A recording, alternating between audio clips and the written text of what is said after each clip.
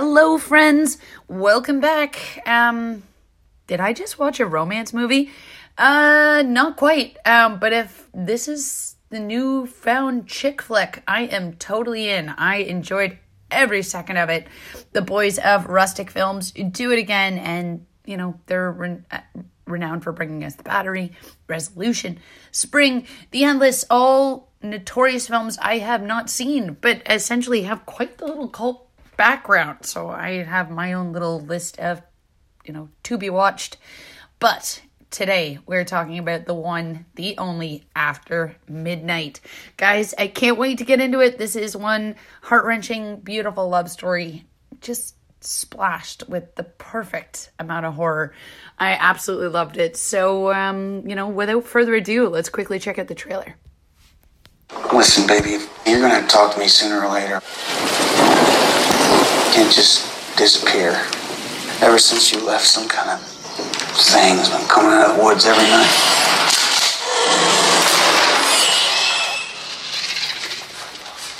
I'm going crazy without her. I'm going around town telling people there's a big bad wolf trying to blow our house down. Maybe she got tired of waiting around. Why don't you just tell your sister she's gonna just come on home? Told you so. Yeah, kitty.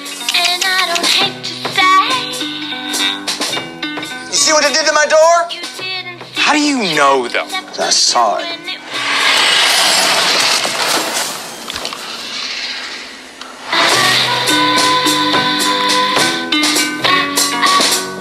There ain't one town don't have someone saying they seen something they can't explain.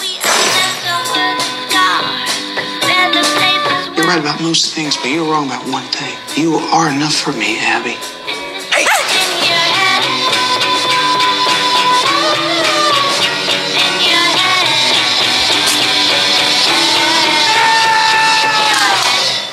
Hell, I'm not entirely convinced it's not you.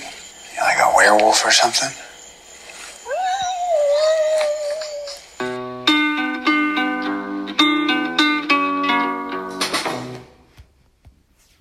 That's right, guys. Talking about After Midnight. Funny enough, it was formerly titled Something Else. And I literally mean that.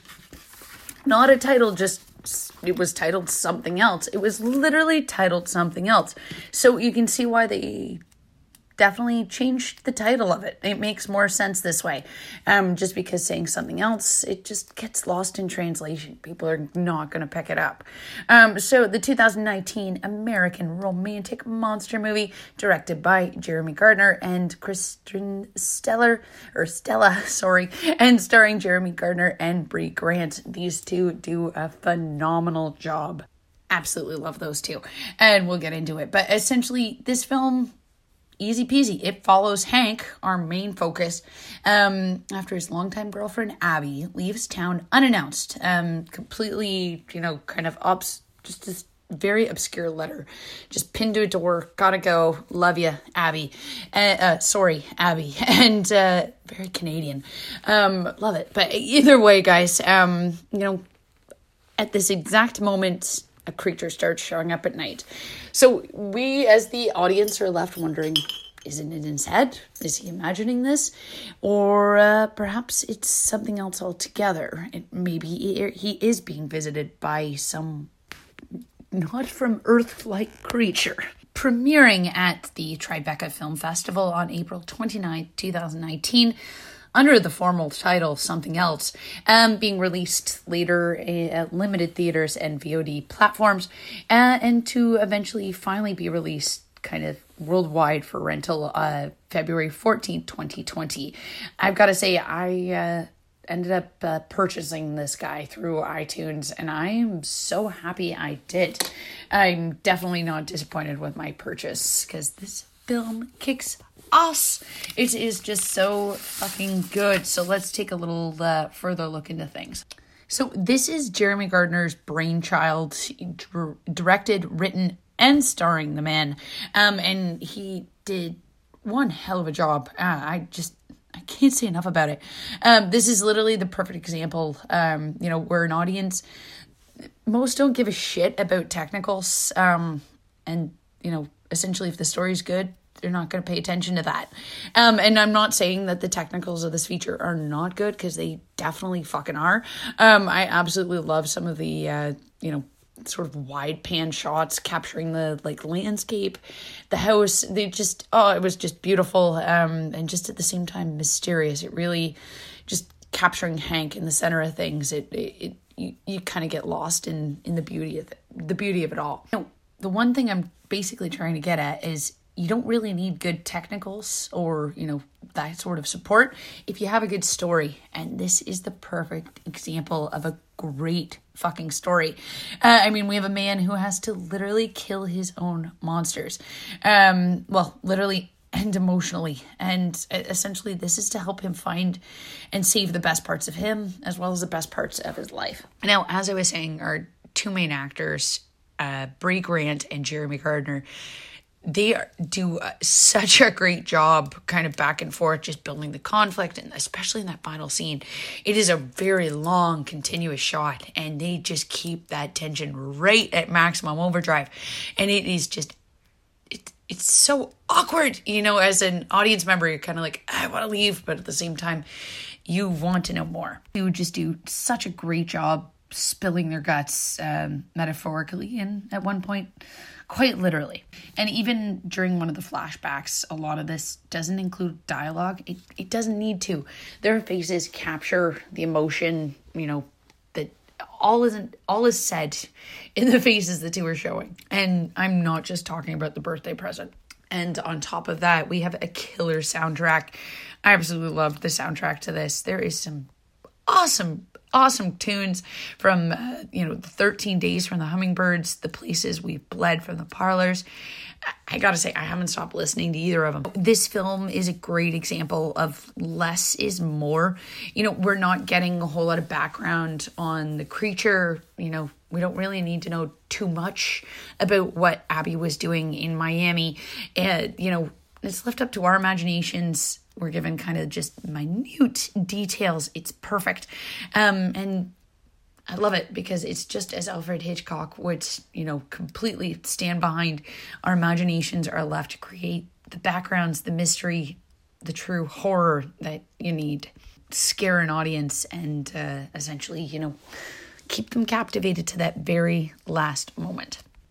This film is, it's almost like two movies woven into one. We have this kind of movie A, which, is a romance film. And movie B, which is a funny, completely over-the-top monster film. Creature feature, if you will. I think Henry Zebrowski really helps bring a lot of that comedic, joy and jive to our plot. His gorilla fart, I was, definitely in stitches the entire scene. That ending, wow, what a great shock. Pretty great jump scare.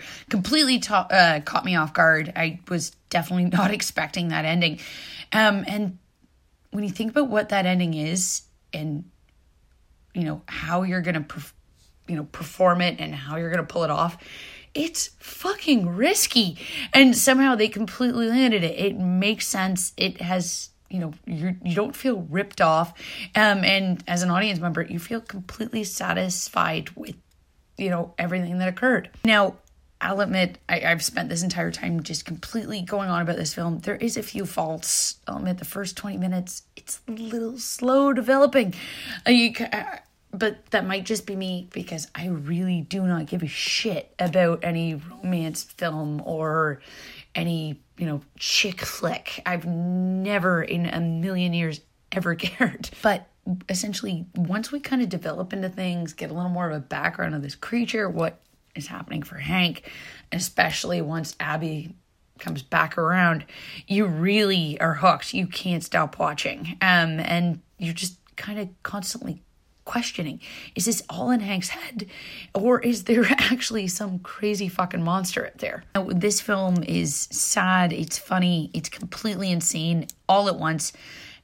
Is actually a perfect example of a theme that pops up from time to time in film, toxic masculinity, which essentially is sort of an adherence to traditional male gender roles that stigmatize and limit boys' and men, their emotions, and essentially, basically causes a place where it's uncomfortable for men to basically express certain emotions. So all in all, it's essentially, the cultural norms associated with men that tend to harm men and, themselves. And this basically through Hank is certainly explored from beginning to that very end scene. Now, from what I've picked up sort of as I was reading different things about this film, people say there's a lot of correlations to a previous film from the Rustic Brothers, which is The Endless. So I'm definitely going to have to check this out just to see exactly what everyone's talking about, because they say it's fucking amazing. So if it's anything like After Midnight, I'm definitely curious. Guys, wrapping up here, this film is a perfect example of indie cinema done right. It's definitely must-see, and it's, basically, it's not trying to be something it isn't. It's a small budget, and they knew that, and they don't try to be anything it isn't, and they did a fucking wonderful job staying within their limits and worked wonderful within that, that constraint. Like, basically, guys, all I'm getting to is nothing beats a good story, and this film is exactly that. The only thing I can say for those who haven't watched this film and, are just love listening to what I have to say, thank you. Go check this out, because it's wonderful. It's freaking phenomenal. For those that have seen it, right? It was fucking awesome. But the one thing I have to say is, and I'm sure the people who've watched it, those going into it, I just have to, I'll admit it, I did not look at my phone. You cannot be doing anything else at the same time as watching this film. It is literally meant for every little bit to be picked up, because every little scene has a detail that relates to the final moral of our story. So guys, that's it. Thank you so much for listening. If you liked what you heard, of course, leave a review. Legitimizes everything that I'm doing. And of course, share with your friends. The love of horror. It's certainly a minute little community, but we're definitely there, and stay strong. And of course, if you want to see what hijinks I'm up to, follow me on Instagram and Twitter. And, don't be shy. Send me a message. I'd love to hear from you. And, of course, if you have suggestions, films, anything like that you'd like me to cover, again, love to hear from you folks. Now, as always, you guys know the rule. Keep calm. Stay creepy.